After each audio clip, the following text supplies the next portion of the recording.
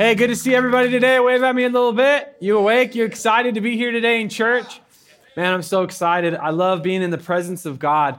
I tell you what, you can watch church services, worship music on YouTube at home and enjoy that Monday through Saturday. But on Sunday morning, come on, there's nothing like being in the house of God. I know we're in a movie theater, right? I didn't forget. We didn't like construct a temple. This is a movie theater. Like there's probably gum on your pants when you get up or whatever and popcorn under your feet. But when we come together as the people of God, right, to worship God, God is here. His presence is here.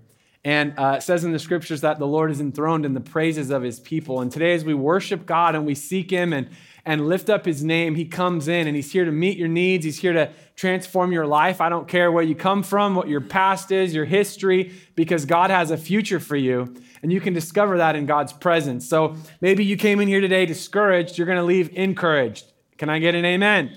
Maybe you came in here a little bit torn up on the inside, dealing with addiction. I believe God can set you free. Come on, you can have victory. And we're talking about that in this series, Yes, I Can, going from a no, I can't mindset to a yes, I can mindset.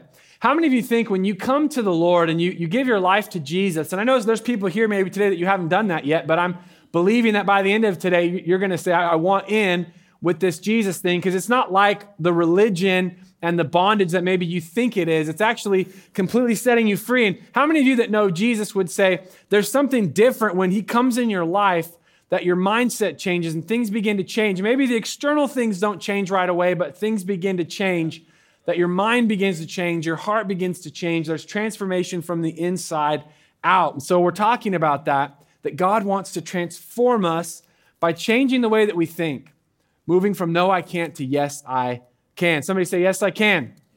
Yes, I can. We want to be that Thomas the Train Engine church. I think I can. I think I can. I think I can. I can do it, right? I can be who God wants me to be. I can do what God wants me to do. I can do what he's called me to do, right? Come on, church. All right. Amen. Well, I'm excited this morning to talk about this topic of failure. And today's message is called, Yes, I Can Come Back from Failure. Now, unfortunately, my messages have lined up perfectly with Ducks football losses. Last week was, Yes, I Can Overcome Trouble. We lost. Yes, I Can Come Back from Failure. Last night, we failed. But next week's message, my friends, is called, Yes, I Can Have Victory. Yes.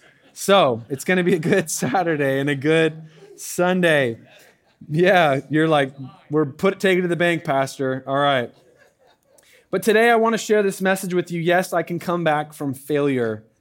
Yes, I can come back from failure. Now, we've been following along with the life of David in the book of Samuel and going through his story. And most of the things that we've looked at with David and his life are moments of victory and moments where he overcomes trouble. And David is the hero of the story. He kills Goliath in 1 Samuel 17. And he's not like King Saul.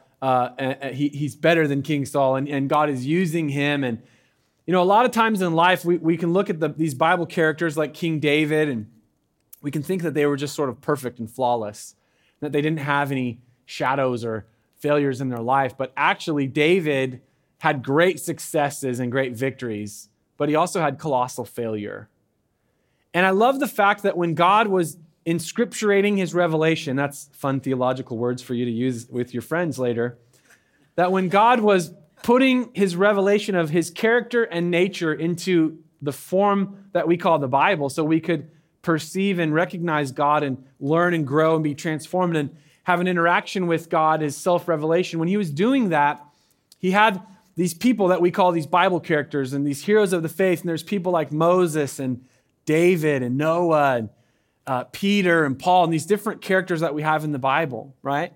And it's interesting to me because if you read the Bible from like a Sunday school kind of immature perspective, you sort of can gloss over the fact that almost every person in the Bible other than Jesus is a colossal failure, is deeply insecure, has fatal flaws, makes horrible mistakes, and yet God still chooses to use them to do great things.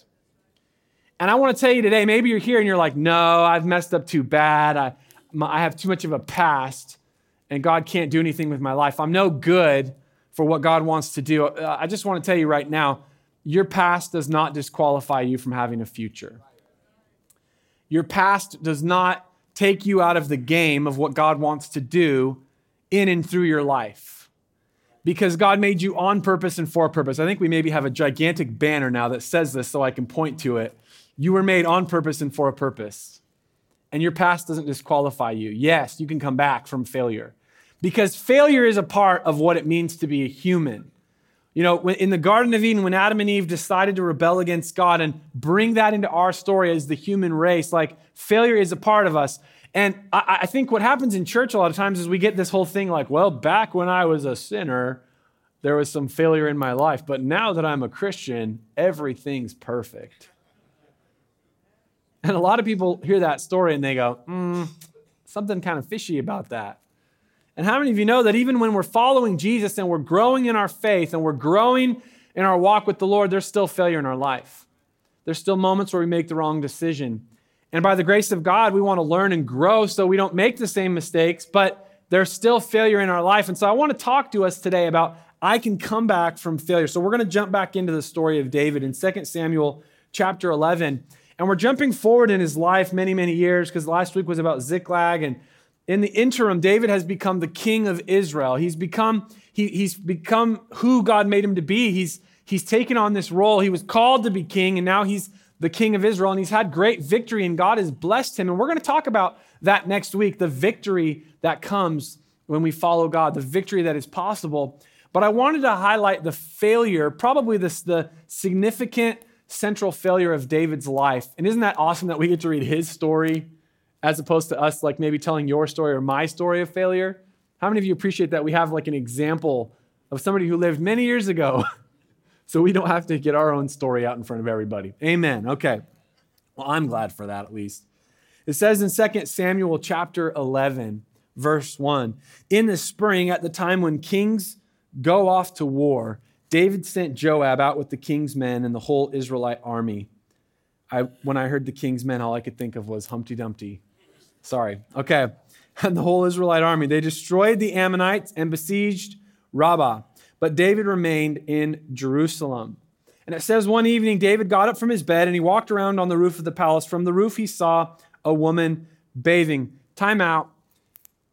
This message is going to be PG-13. So if you have 12-year-old or younger children in here, it might be smart to take them to the kids class. Disclaimer. Who's excited for the message now? Okay, moving forward. David is looking at a woman bathing from his rooftop. It says, the woman was very beautiful, and David sent someone to find out about her. The man said, she is Bathsheba, the daughter of Eliam and the wife of Uriah the Hittite. Now, I want to pause here for a second because these names don't mean anything to us, but they meant something to David, and I'll tell you why. David's chief counselor, a man that had been with him for many, many years, is a man named Ahithophel. That's a mouthful, isn't it? Ahithophel is the father of a man named Eliam. And Eliam has a daughter named Bathsheba. So this is the granddaughter of one of David's closest friends, trusted advisors, a man that had walked with him through thick and thin. This is not a stranger. This is someone that David is at least aware of the family connection. Eliam is one of David's mighty men. And Uriah is also one of David's mighty men. So when you hear this story, we need to understand that when this messenger says, David, that's Bathsheba, the daughter of one of your best friends, and the granddaughter of the guy that's probably standing just outside the door, maybe even in the room right now, that you are looking at and asking for. This is a pretty serious situation here. And David sent messengers to get her. She came to him, and he slept with her. Now she was purifying herself from her monthly uncleanness. Then that's why she was taking a bath. She's following this Levitical principle. After that monthly period that she was cleansing herself, that's why she's taking the bath. She's not out there trying to be like, ooh, look at me taking a bath. So get that out of your head. That's not what's going on here. This woman is actually following what she's meant to do according to this law that they're under, what she's practicing. David calls for her. She comes, and he takes advantage of her. Now, I want to be clear here. This is not adultery. This is what we call a power rape. And that's why I said this is a PG-13, but we're in the real world and we need to talk about this. David is a king. David is a despotic king in the Middle East, and a time in history when the word of the king is the word of the king, and if you disobey or go against it, That means off with your head, in case anybody wasn't familiar with what I was doing there. You're gone. Anyways, David abuses his power. He sends for her, he brings her, he takes her. All the language, even in the original language, is giving us clues that this is not a mutual, hey baby, my husband's not here, let's do something here. That's not what's happening here. This is an abuse of his power and authority. It says in verse 5, the woman conceived and sent word to David saying, I am pregnant.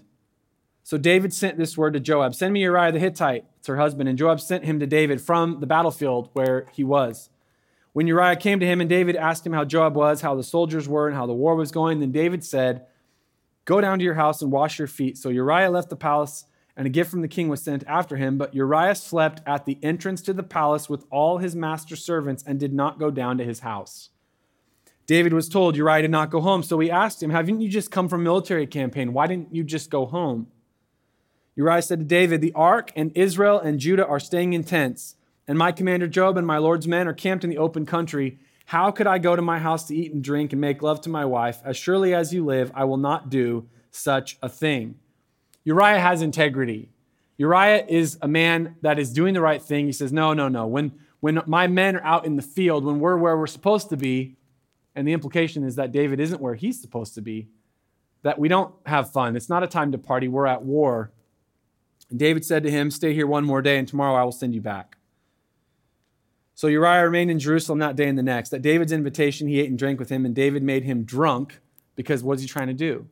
Get him to go home. But in the evening, Uriah went out to sleep on his mat among his master's servants. He did not go home. In the morning, David wrote a letter to Joab and sent it with Uriah. In it, he wrote, put Uriah out in front where the fighting is fiercest, then withdraw from him so he will be struck down and die. How many of you think like King David, what a nice guy? Oh man, we just love God uses people and they make small mistakes. No, this isn't a small mistake. This is what we call colossal, utter catastrophe, a complete and utter failure of his moral integrity. So while Joab had the city under siege, he put Uriah at a place where he knew the strongest defenders were. When the men of the city came out and fought against Joab, some of the men in David's army fell. Moreover, Uriah the Hittite died. We're going to skip forward to verse 26. When Uriah's wife heard that her husband was dead, she mourned for him. After the time of mourning was over, David had her brought to his house again. Go get her. And she became his wife and bore him a son. But the thing David had done displeased the Lord. How many of you feel encouraged today? Lord bless you. Go out and be at peace. No, we're going to dig into this. I believe you are going to leave here encouraged. But we need to look into this because I think the story of David and his failure can help us find freedom because all of us, maybe we haven't sinned or failed at this level, but we have all failed. And this is not the end of the story. Even at the darkest and the deepest moment, it's not the end of the story. Let's pray. Father, I pray that you would speak to us today. God, I know this is a hard topic. It's a hard passage to read. It's hard to see one of these men that we look at as a hero and see the depth of his depravity and sin. But Lord, we can look as if in a mirror at our own heart reflected here, that God inside of us is a heart that is deceitfully wicked, Lord, and only you can know it. God, you are the one that can bring transformation, and you can help us leave this place of failure to a place of victory once more, a place of restoration. So God, I pray that you would speak to us today in Jesus' name. Everybody said, amen. I want to make a couple notes here on failure and the nature of failure. And the first one is that failure comes when we're not where we're supposed to be. You see, one of the things I want to help you do as your pastor is I want to speak to you and say, God can redeem and restore you from a place of failure. But you know what's even better is when God has done that we don't just go back and make the same mistakes. How many of you know that there's always grace, but that doesn't preclude wisdom? Anybody? Is anybody in the house want some wisdom today? All right. Yes, God can make a mess, or he can make a mess if he wants. He can make a mosaic out of our mess. Yes, God can bring beauty from ashes, but God can also bring beauty from beauty. You don't have to necessarily go into colossal failure. And I would encourage you, if you're considering in your heart of hearts, taking steps that you know are wrong, right now you can hear the word of the Lord and say, I'm not going to do that. Isn't that a beautiful thing? that God has given you free will. Now, you can be very, very tempted, but the Bible says there's no temptation that is common to man that God has not provided a way of escape. There's always a way to get out of it. One of the best things you can do when you're faced with temptation is begin to pray, because you can't, those two, the Spirit of God and iniquity and evil can't coexist in the same place. So when I'm like, I want to do this wrong thing, I'll just begin to, Lord, I begin to pray. I'll begin to pray in tongues. I begin to pray in the Spirit. Begin to pray, because when the Spirit of God is there, everything else has to go. But listen, failure comes when we're not where we're supposed to be. It says back here in verse 1, in the spring at the time when kings go off to war, David sent someone else to go to war. Listen, when it's your battle to fight, you go. At the time when a man should be in bed with his wife at night, but he's not. Do you hear what I'm saying? Failure can come. At a time when you're supposed to be at work, but you're talking to somebody somewhere else at a little extra lunch that has nothing to do with business, that's the time when you shouldn't be there in that moment. Come on, somebody. At the time when kings go off to war, David sent out his men. He wasn't supposed to be on top of a palace at that moment. And that's when failure comes, in those kind of moments. And then what we see is that one sin leads to another. So David starts with not being in the right place. And then he moves to lust, because he's looking down off the palace into the courtyards that he wasn't supposed to be. And there was actually kind of an unspoken rule that you were to keep your gaze elevated, because at an elevated place, everybody had these open courtyards. And so David was aware of what was going on. He wasn't necessarily looking for trouble, but he was doing the wrong thing in the wrong place. And what happens is lust becomes a rape. Rape turns to lying and manipulating and trying to trick Uriah. And when that doesn't work, what ends up happening is murder. Now, I'm sure David wasn't on a rooftop one day on an afternoon thinking, geez, I sure hope in the next few months I can have someone murdered, one of my closest friends, and betray people that have fought with me and been with me for years. See, nobody ever starts off and says, when I grow up, I want to screw up my entire life and destroy people's lives around me. That doesn't happen.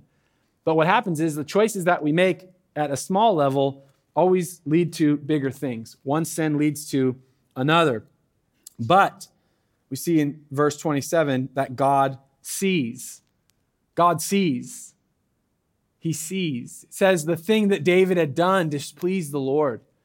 You can do things in secret. You can do things in private. You can do things that nobody else knows about. And we all have this level of failure in our life, right? The things that are secrets or whatever, things we've done or whatever, but God always sees. And I want to talk to you about this because it's a good thing that God sees, because he loves us too much to let us off the hook.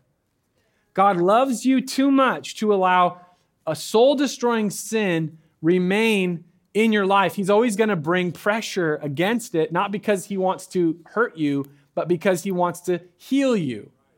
Come on, God wants to restore you. God wants to help you with what's going on. God loves you too much to let you off the hook. It says that David, thing had done, had displeased the Lord. And so in the very next chapter, we see that David is moving forward, but we find out later that he's soul sick. We know that you can't just do this and nothing happens. And so David is soul sick, and what happens is the prophet Nathan comes in the very next chapter. And I won't read it, but Nathan tells David a story, and David is like, upset because Nathan gives him a parable that describes the situation that he just went through, but he frames it in a way that David doesn't realize it's him. And Nathan says, David, you're the one that did this thing. And David is struck with this, that he's caught, it's exposed, his sin. And David repents. He says, I'm sorry. He admits it. David comes clean when God confronts him, when the prophet Nathan speaks to him. And this is where the story begins to take a better turn. Because David in this moment has done all of these horrible things, and it's brought him to this moment. But by the love and the grace of God, the mercy of God, God has brought a person to bring confrontation and speak truth in his life so that David has an opportunity to change. And David repents. And what we get out of this repentance is one of the most beautiful passages of Scripture that you will ever find. David writes a prayer of repentance, and it's Psalm 51. And we're going to read that today. This is the response of David. This is what he wrote down in response to this exact scenario, this situation that he's gone through. He says, Have mercy on me, O God. According to your unfailing love, according to your great compassion, blot out my transgressions, wash away all my iniquity, and cleanse me from my sin. For I know my transgressions, and my sin is always before me. How many of you know when you're caught in the trap of sin, it's always right in front of you? It doesn't just disappear, it's there. He says, against you only have I sinned and done what is evil in your sight. So you are right in your verdict and justified when you judge. Surely I was sinful at birth, sinful from the time my mother conceived me. Yet you desired faithfulness even in the womb. You taught me wisdom in that secret place. What David is saying is that God wove into us the knowledge of right and wrong. We know what God wants intuitively, even if we don't do it. You see, nobody can say, well, I didn't know. Because God put inside of you, hardwired, coded into you, whether into your spirit, soul, or body, he hardwired into you the knowledge of good and evil. It's there. And we know when we do things that are wrong. And maybe we don't have words for why it was wrong, but how many of you remember being a very little kid and making a conscious decision to do the wrong thing and knowing it was wrong? I do, right? And then even lying and covering it up and trying to explain why it wasn't bad or whatever. But we know because it's hardwired in, and David is talking about that. He says in verse 7, cleanse me with hyssop and I will be clean. Wash me and I will be whiter than snow. Let me hear joy and gladness. Let the bones you have crushed rejoice. Hide your face from my sins and blot out all my iniquity. Create in me a pure heart, O God, and renew a steadfast spirit within me. Do not cast me from your presence or take your Holy Spirit from me. Restore to me the joy of your salvation and grant me a willing spirit to sustain me. David is asking for a restoration of that thing that God wants him to have, which is joy in his salvation. Can I tell you, when you know Jesus, there's nothing like the joy that comes from walking in freedom and life and peace with him, right? Because no matter where you've been or where you are or even what's happening in your life or where you're going, when you have the Lord on the inside of you and he's working in your life, there's a joy that is, it can't be touched by any circumstance. And David is reflecting upon this. He says in verse 13, then I will teach transgressors your ways so that sinners will turn back to you. Deliver me from the guilt of bloodshed, O God, you who are God, my Savior, and my tongue will sing of your righteousness. Open my lips, Lord, and my mouth will declare your praise. You do not delight in sacrifice, or I would bring it. You do not take pleasure in burnt offerings. My sacrifice, O God, is a broken spirit, a broken and contrite heart. You, God, will not despise. And what David says here is religion will never make us right with God. The only thing that will make you right with God is a broken and a contrite spirit opened up in relationship with him.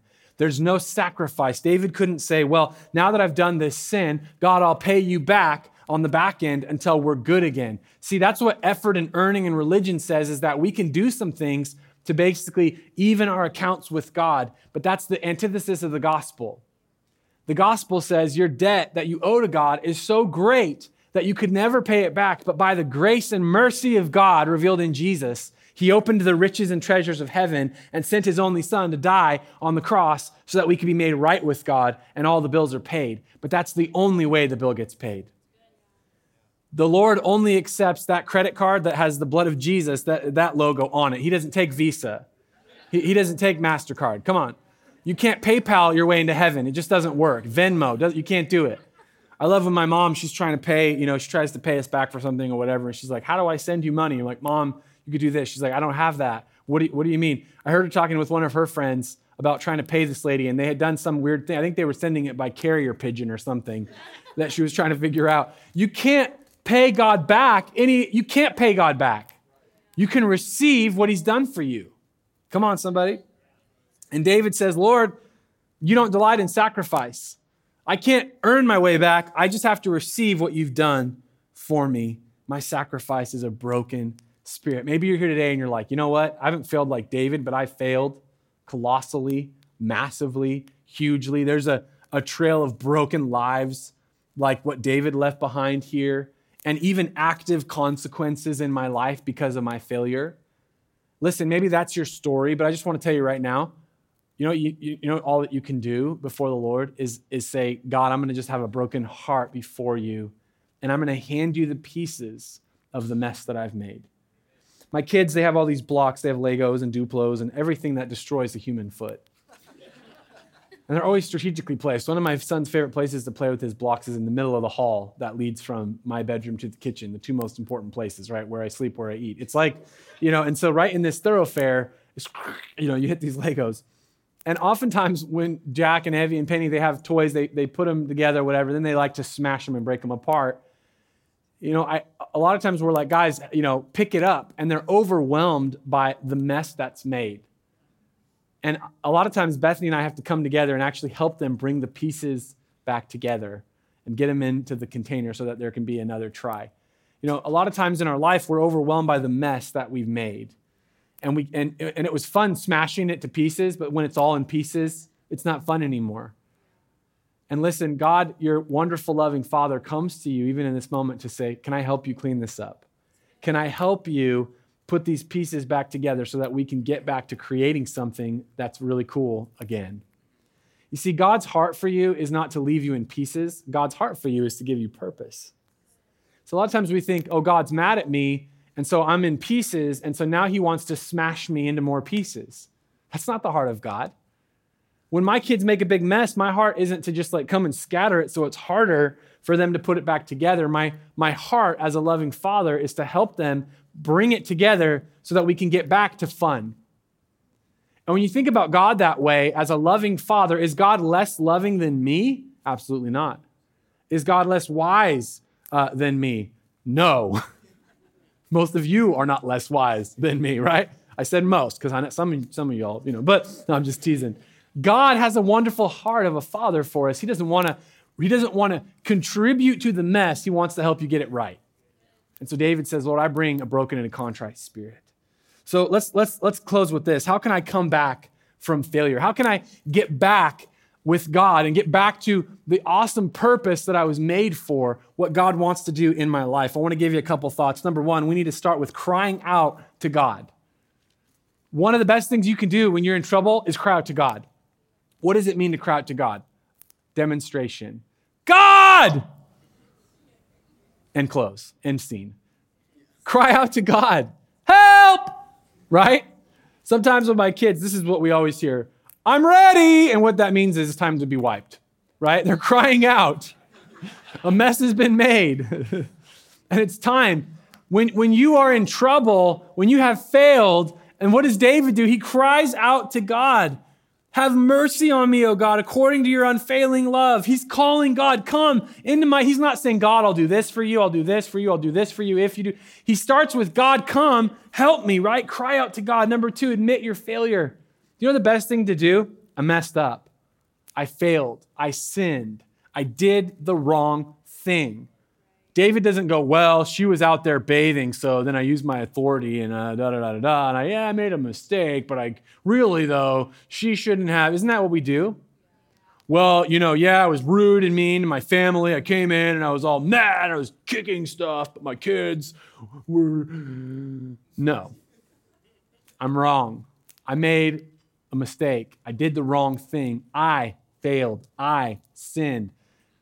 It's interesting with kids. One of the hardest things to say is, I'm sorry. It's like those words don't work. You know what I mean? Tell your sister you're sorry. I can't make it happen. Why? Because there's something on the inside of us that doesn't like to admit that we screwed up. Admit your failure. Number three, receive forgiveness. See, there's a scripture, Paul the apostle writes about the difference between worldly sorrow and godly sorrow.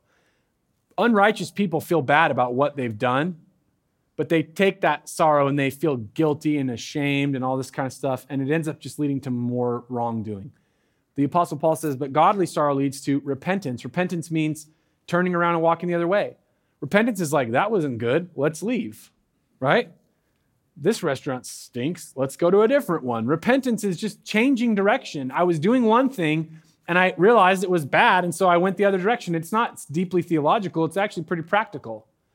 Repentance is just changing, and godly sorrow leads us to repentance. It leads us to say, that wasn't good. I feel bad because I sinned. I did the wrong thing. I don't like how I feel. I want to go a different direction. God, will you help me go a different direction? But we don't wallow in shame. God does not get any glory when you don't believe the gospel. Think about this. Well, I sin too much and God can't do anything for me. That doesn't give glory to God. That gives glory to your own sin. Why would don't ever let your failure be greater than God's goodness? Well, you don't know what I've done, and I don't need to know. But God knows, and God sees, and he's still dealing with you, and he wants to extend his hand and pull you back into the game, to pull you back into life, to pull you back into purpose. Well, there's too much brokenness. No, you're not giving God glory by wallowing and dwelling in the muck. You give God glory when you say, I will take what you offer to me, and I'll take that hand that you're handing to me, and I'm going to step up into what you've called me to do and who you've called me to be. God wants you to come back from failure. And so we have to receive forgiveness. Listen, if Christians, not lost people, not unchurched people, but Christians, if Christians would simply believe the gospel, the world would change. If Christians would believe the gospel, that God is so good that by his grace, he's offered us forgiveness and a path forward, a place in his family. If we believed the gospel, the world would change. The problem is that most Christians don't actually believe the gospel. They believe in a religious expression. They believe in going to church on Sundays. They might even believe in tithing. They might believe in certain moral principles, but they don't believe the gospel, because the gospel is what I'm talking about right now, that even in the midst of your colossal failure, you don't depend on your own earning, effort, goodness, righteousness, but you say, I'm a mess. God, I'm crying out to you, and I receive what you want to do in me. And this is what David does. He just says, God, cleanse me. God, you do this work. God, I've sinned against you. David isn't even thinking about the other people, and it seems really horribly selfish, but actually, this is the correct way to respond to God, because you can't fix other people that you've messed up. A lot of times we get all broken because we're like, well, I hurt this person and I have to make it right. No, you can't. You made a mess, and nothing you have can get that mess off. The best thing you can do is get right with God and let God get right with them. And let God use your life to be a blessing. And we'll talk about this. But David receives forgiveness, and it's scandalous. We sing a song, we haven't sung it in a long time, but the scandal of grace. Real grace is scandalous. It doesn't make sense. It's not fair. It's not fair that I get to be a Christian. It's not fair that you get to receive grace. But it's what God wanted to do. And it leads us to this, to embrace purpose. And then David goes from receiving forgiveness, and this is like it sounds arrogant because he's just raped and murdered and lied and hidden his sin and all this kind of stuff. But then in verse 13, he says, in verse 12, restore to me the joy of your salvation and grant me a willing spirit. And then he says, then I will teach transgressors your ways. God, I will stand up and be the preacher of your ways. How absurd is that? No, David, you're not qualified. See, this is a theme in David's life. He wasn't qualified because of his youth to fight a giant. He wasn't qualified because of his birth order to be king. He wasn't qualified ever, and he's not qualified now. You know what David is a picture of? He's a picture of all of us. That you're always disqualified in your own strength. What qualifies you is not your capacity, it's your faith in God. And David says, Lord, I will do what you've called me to do. Even though I failed horribly, I'm still going to step up. You see, I believe right now there's dreams and destinies that are dead in your heart and in your mind today that God wants to resurrect in this moment. And you said, no, I'm disqualified because of my past, because of what I've done, because of what I'm doing right now. I'm disqualified. And the Holy Spirit wants to come and speak to you today and say, no, you're not disqualified. You never were qualified in your own. You never will be. What qualifies you is, do you respond to the word of the Lord? Do you respond to the grace of God? Do you respond to the gospel? And David embraces purpose. And I love this. He's like, you know what? We lost 40 something to 15, but next week we're going to put a hurt on somebody. Come on. We got our butts handed to us in a sack, and they sent us on the airplane and sent us home, but there's another game next week and we got to step up, somebody. You hear what I'm saying?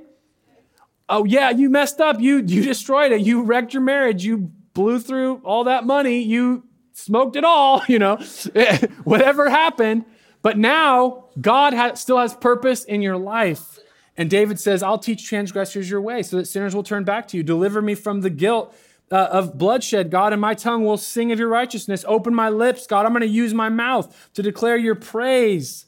And David is talking about worship. See, when we receive forgiveness, And we embrace purpose that leads us back into a place of worship, where we stand before God and say, God, I was never justified in my own strength. I'm only justified by you. And so, God, I'm going to live this life of worship. I will live for your glory. And David also embraces humility. And he goes to this, my sacrifice is a broken heart. A person who stands with the Lord is not arrogant and proud. They're humble and contrite. A person who stands with the Lord doesn't stand in their own strength. They stand fully dependent upon the grace and the goodness of God. And so when we talk about how can we come back from failure, the failures in our life, we need to cry out to God, admit our failures, receive his forgiveness, embrace purpose, worship him, and embrace humility. Have I messed up too bad? It might be your question.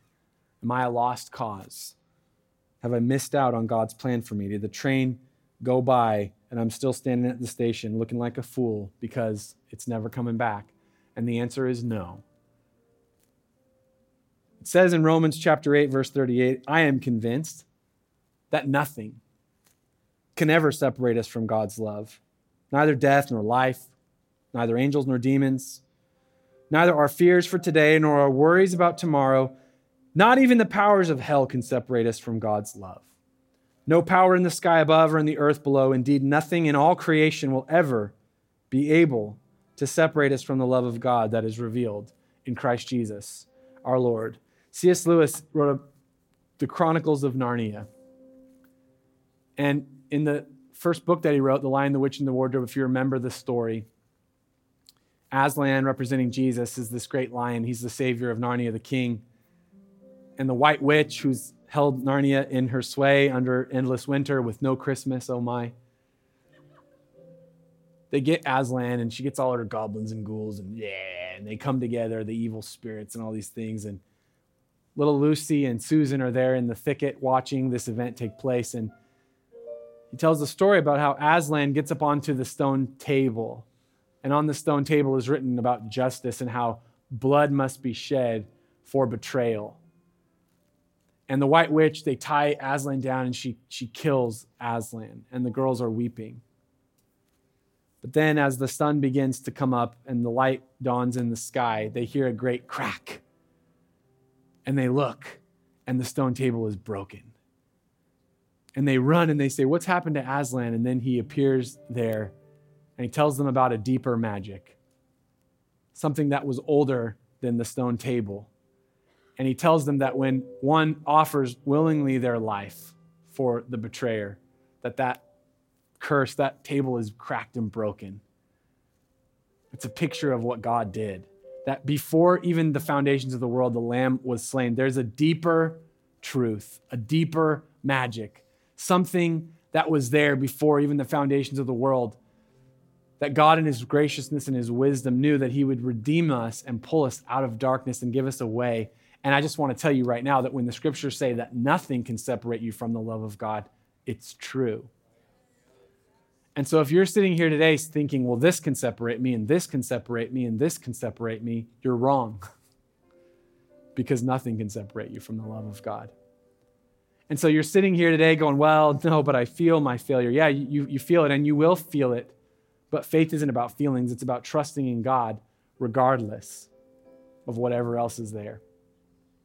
And so today, what I want to invite you to do, every single one of us, and I don't care if you have been a Christian for 25 years, or if this is your moment today where you're going to do this for the first time, but I would like every single one of us today to receive Jesus.